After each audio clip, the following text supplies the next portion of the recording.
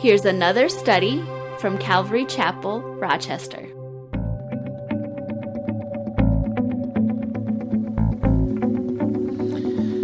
Psalm 118 is a very interesting psalm, not just because it's Palm Sunday, which when I first agreed to do this, I did not realize it was Palm Sunday that I would be preaching. But this was one of the psalms that was used by the children of Israel as they marched in procession, into the actual temple area. So as you're looking at this and thinking of Jesus and coats and palms being laid down in front of him, this would have been running through all of their minds as this is going on.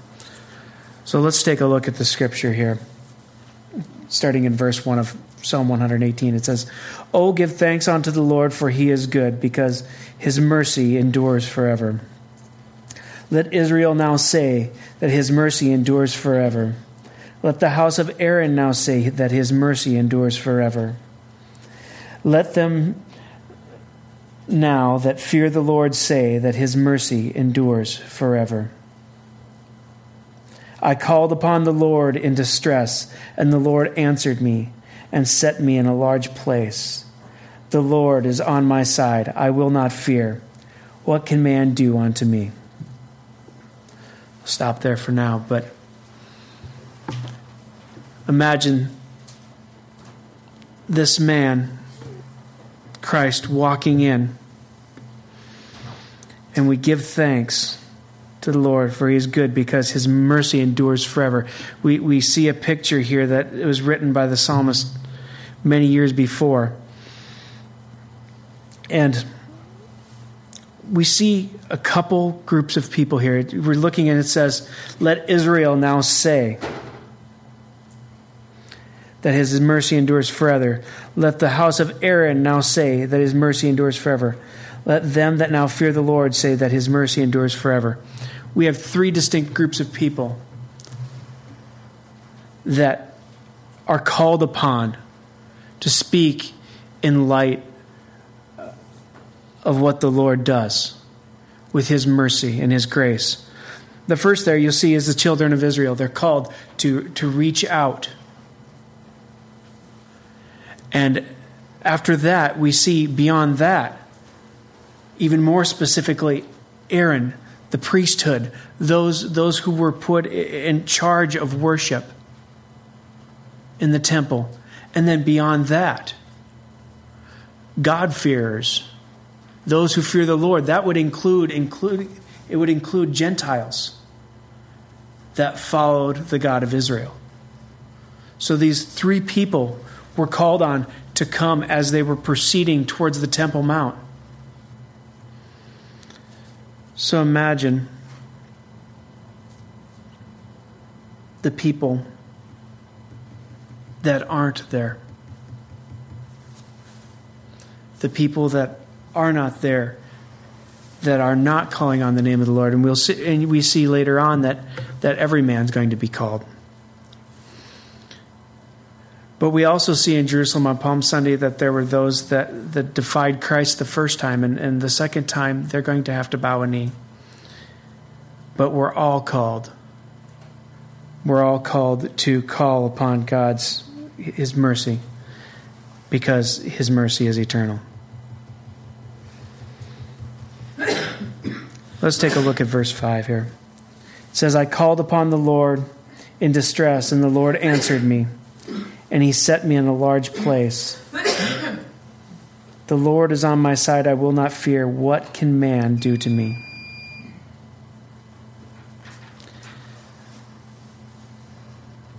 We see in our world that there's a lot of stress. Think about the stresses of everyday life, of the things that we endure. But beyond that, let's take a look at the stress that Jesus went under at this time. governments, institutions, men watching over him, looking for him, waiting for him to make one false step, one false move.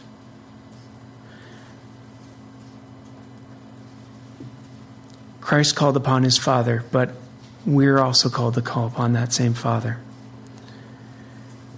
And the nice thing about that, the wonderful thing about that, is that God responds.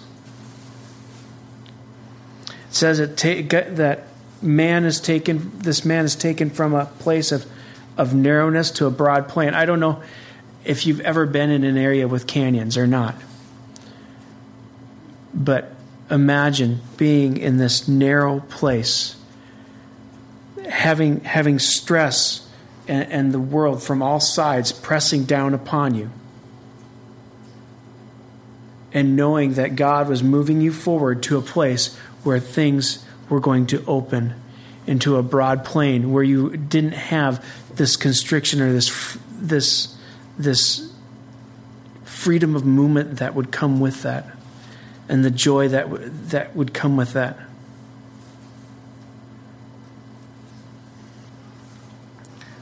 This is a theme that we see throughout the Psalms many times, that man calls out to God and God responds.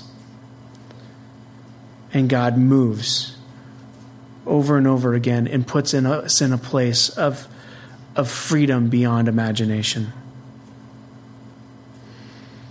So what does this tell us about God's provision? First, that he's for us. The Lord is on my side. I don't know about you, but that's a pretty amazing statement.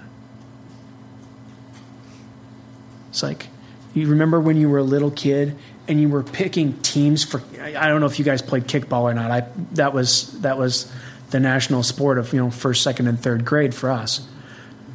But, I have so-and-so on my side. Well, I have so-and-so on my side. I'm picking this person. I'm picking that person.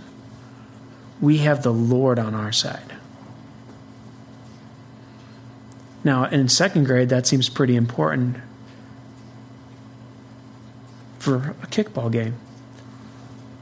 But then life changes, and we grow, and we change, and we realize that God is on our side as we make it through those awkward years in junior high and high school and all those things we want to remember and we don't want to remember. What we see is God providing for us.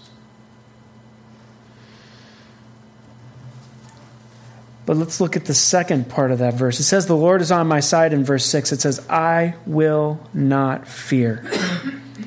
What can man do to me?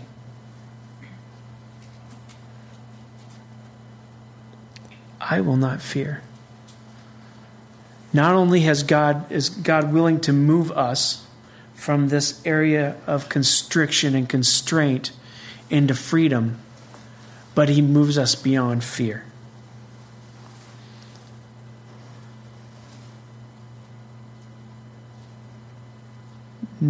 No one has to be afraid when they're under the influence of Christ and when they allow him to move them forward.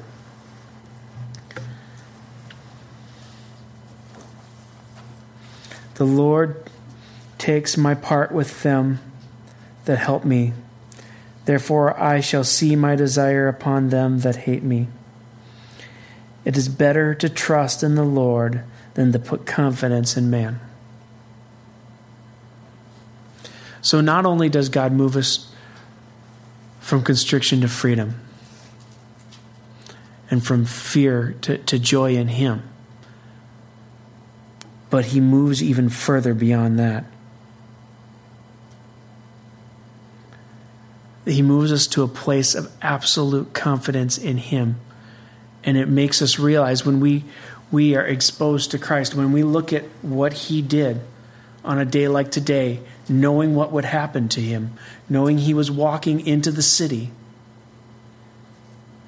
he still did it. it gives us a sense of confidence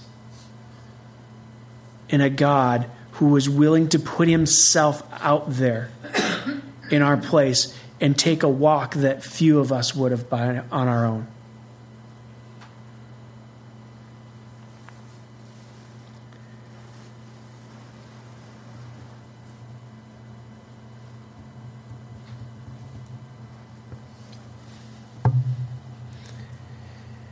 It is better to trust in the Lord than to put confidence in princes, our government. All the nations compassed me about, but in the name of the Lord I will destroy them. They compassed me about, yes, they compassed me about, but in the name of the Lord I will... Oh, I'm sorry, I lost my place there. They compass me about like bees, and they are quenched as the fire of thorns. For in the name of the Lord I will destroy them. Now, that seems pretty harsh. But realize when we stand in the midst of a world that we stand in, the protection and the fight that we're in. How many times, I mean, I don't know about you guys, but have you ever been around? He's talking about a swarm of bees here, the world surrounding him. Have you ever watched, maybe you've watched a YouTube video where there are people out getting honey? We actually had a kindergarten teacher at our school that she was a beekeeper, and we got to actually go out and watch her get honey. And here she is out there in this suit, covered, her whole body covered in these bees, as she's just reaching in and pulling the comb out and cutting it off and dropping it in. What sort of confidence can we have in a God that when we are surrounded so fully that we can still have confidence in him? Jesus walking down the Mount of Olives and up into the city. There he is, walking in. And still, he goes forward, surrounded by people who are known to him that these people want him gone. Imagine. And he's still willing to go forward in our stead.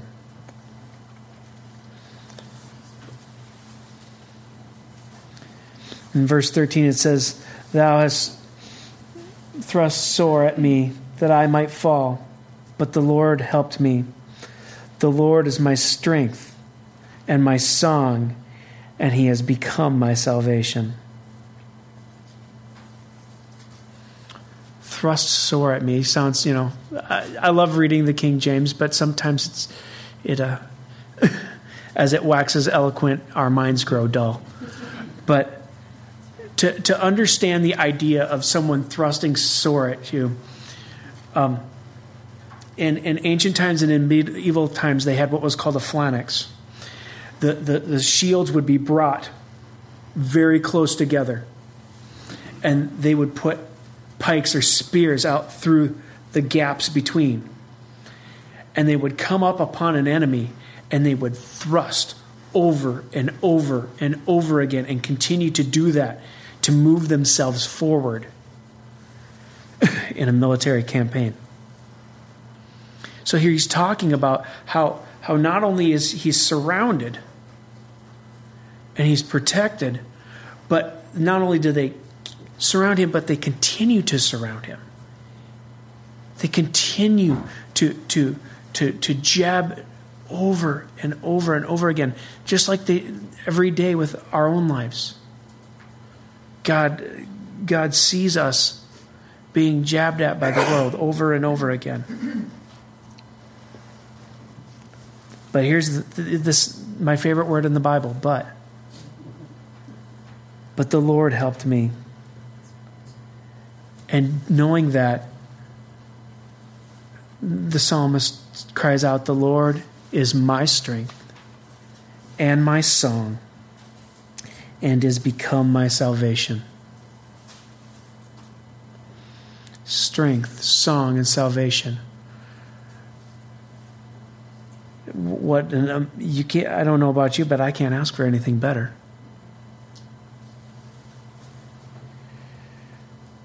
And it goes on. It says, "The voice of rejoicing and salvation is the tabernacle of the righteous.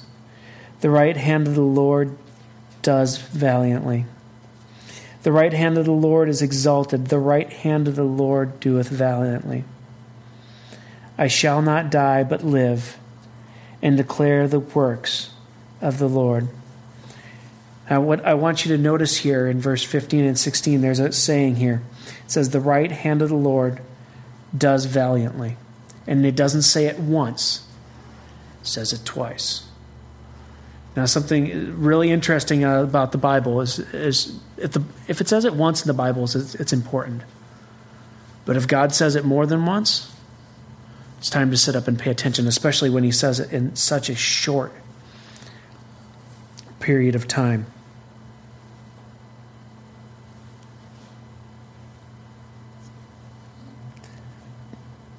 The voice of rejoicing and salvation is in the tabernacle of the righteous.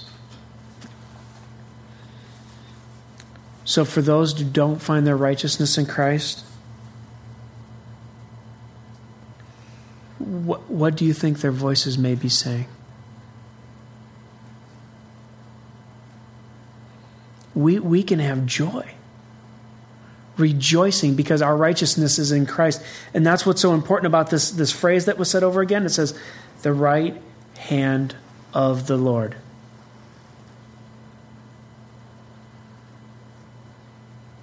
Throughout the Bible, we see who is the person seated at the right hand of the Father. Stephen himself in the book of Acts said, "I see the Lord high and lifted up, seated on the right hand of the Father." He says it twice. The voice of rejoicing and salvation is in the tabernacle. Why? Because the right hand of the Lord doeth valiantly.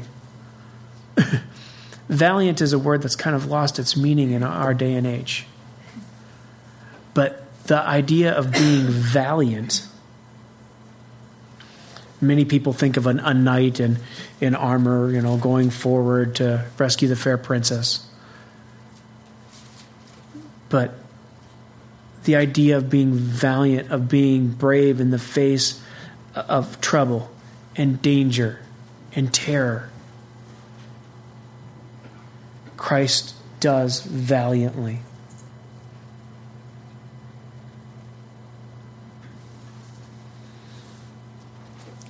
The right hand of the Lord is exalted, and the right hand of the Lord doeth valiantly. Not only does he do these things valiantly, he's going to be exalted because of it. It's amazing. I find myself in Philippians chapter 2 almost every time I read the Bible. I end up there. And here it is, exalted, given a name that is above every other name, that at the name of Jesus every knee will bow and every tongue confess that he is Lord, to the glory of God the Father. And he does valiantly as he walks forward and gets upon the donkey and rides into the city. I shall not die, but live, and declare the works of the Lord. That's where we could be, because we know that without him, death is certain as night comes after day. Goes on to say, "The Lord chastened me sore, but he has not given me over unto death. Open to me the gates of righteousness, and I will go into them, and I will praise the Lord. The gate of the Lord, into which the righteous shall enter. I will praise thee, for thou hast heard me, and thou art my salvation."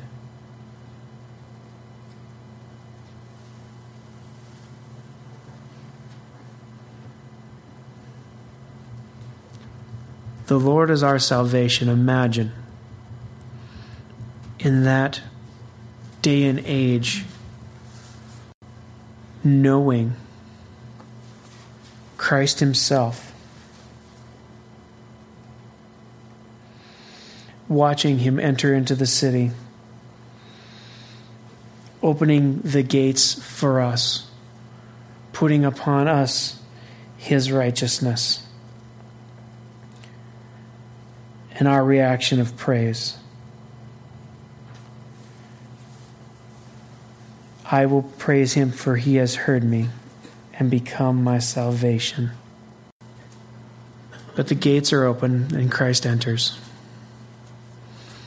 And they're the gates we have to follow through if we truly wish to follow Christ. This week, as you read through the crucifixion count from this point through the crucifixion into the resurrection, it's a path we have to follow.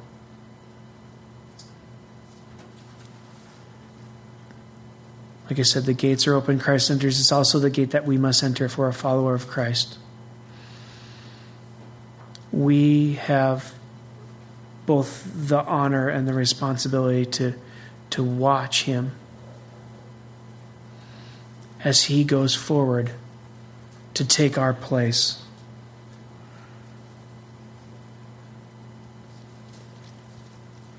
And he gives to us in that a robe of grace that replaces the shabby likeness that we call our righteousness. Christ moves forward to be our salvation, and we must thank him, and we must honor for him for what he does. Because he goes forward. And the reason he goes forward is to build something. If we go back to John, he says that not only does he go to provide for us a way of salvation, but in John 14, he goes to prepare a place for us. So as we're watching him walk into the city, he's preparing the path. He's setting down the path for us to follow.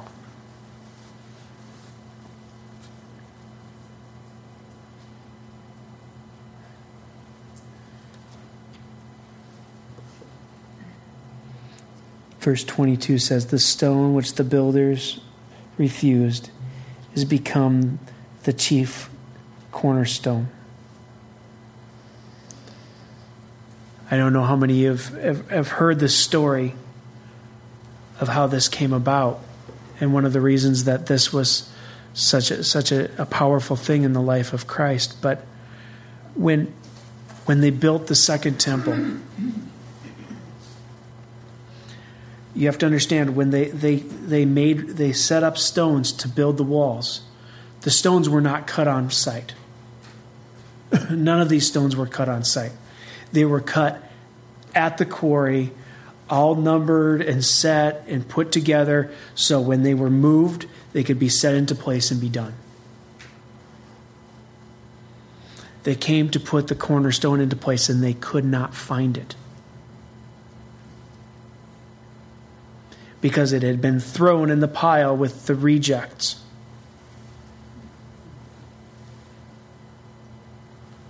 At least this is the way that the story goes. And every one of these people would have known that story when Christ went in. Every one of them.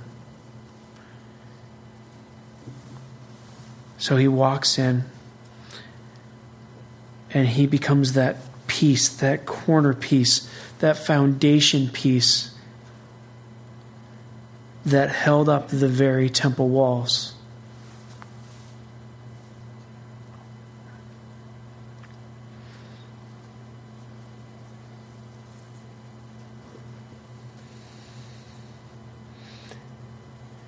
But verse 23 tells us why. It says, "This is the Lord's doing. It is marvelous in our eyes. This is the day which the Lord has made, and we will rejoice and be glad in it. Save now, I beseech you, O Lord, I beseech thee. Send now prosperity.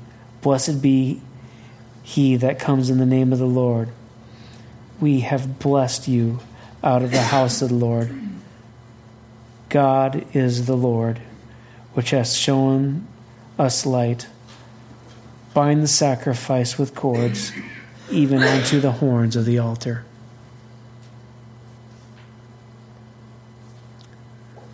This references throughout the Bible the term the day of the Lord. This is I couldn't even lay down all of the scriptures that describe this day. But there are two of them. The one we're talking about right now is when Christ walks into the city. The day of the Lord, the Messiah arriving in the city.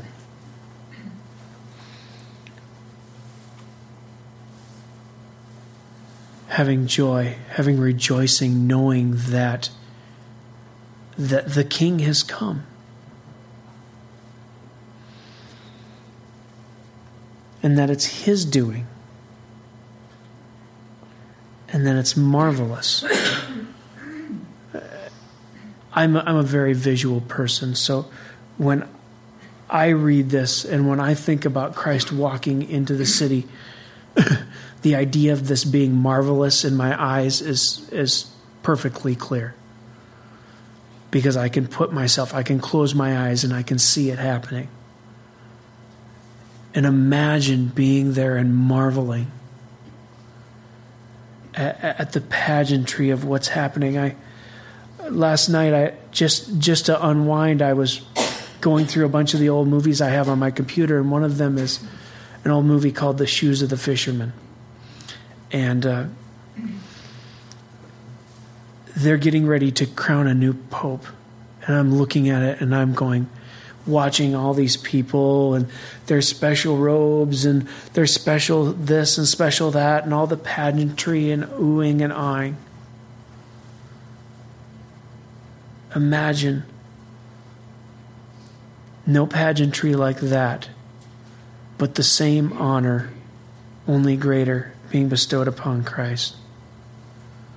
People gathering to come see this King coming in peace.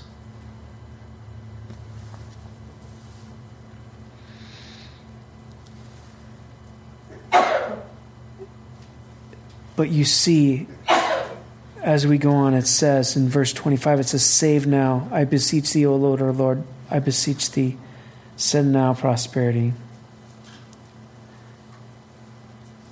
The call for salvation. And this is the call that during the Feast of Tabernacles would have gone up. From before the time of David, after he wrote this being used, to the time of Christ. The people calling for salvation. Calling for salvation. And to go with this, the sacrifice that goes with this would be, when they talk about here, that let me get they would bind the sacrifice with cords and even to the horns of the altar. Now this isn't binding like we think of. This isn't, like at a rodeo grounds where they take the steer down and tie the legs. It would have been a cord placed around the neck of the animal, because outside the doors of the area of sacrifice, the animal would have been killed and brought in by that cord. It's part of the reason that some theologians use when they're talking about the Romans road, the plan of salvation. They talk about the scarlet thread of Scripture being tied together by these verses, because the sacrifice is there and the sacrifice is coming. Salvation is coming, and it's there. And it's being brought to the holiest part, the horns of the altar. So now we can look at an exposition like this, and there's so much to this. I started reading and studying to do all of this, and just filled up page after page with notes and scribbles. If you ever look at my notes on a paper, you'll think I'm doodling rather than taking sermon notes. But what do we do with all of this? We see Christ come in. We see the provision he provides. We see the picture. But it's not just a picture. It was reality. It was the reality of God pouring himself into flesh and taking a walk that would have stopped almost every mortal man in his tracks. It's an honest question to ask. If Christ hadn't gone first, how many of us would have followed that path?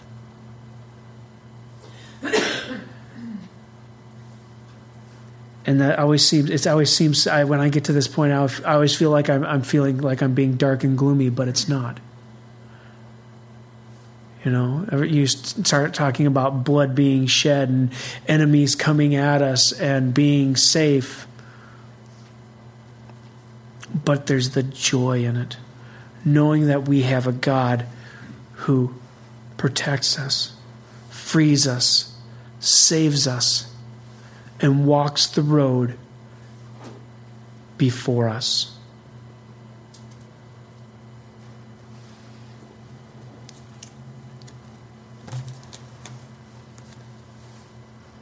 When you get to the four Gospels and you start looking at this entry,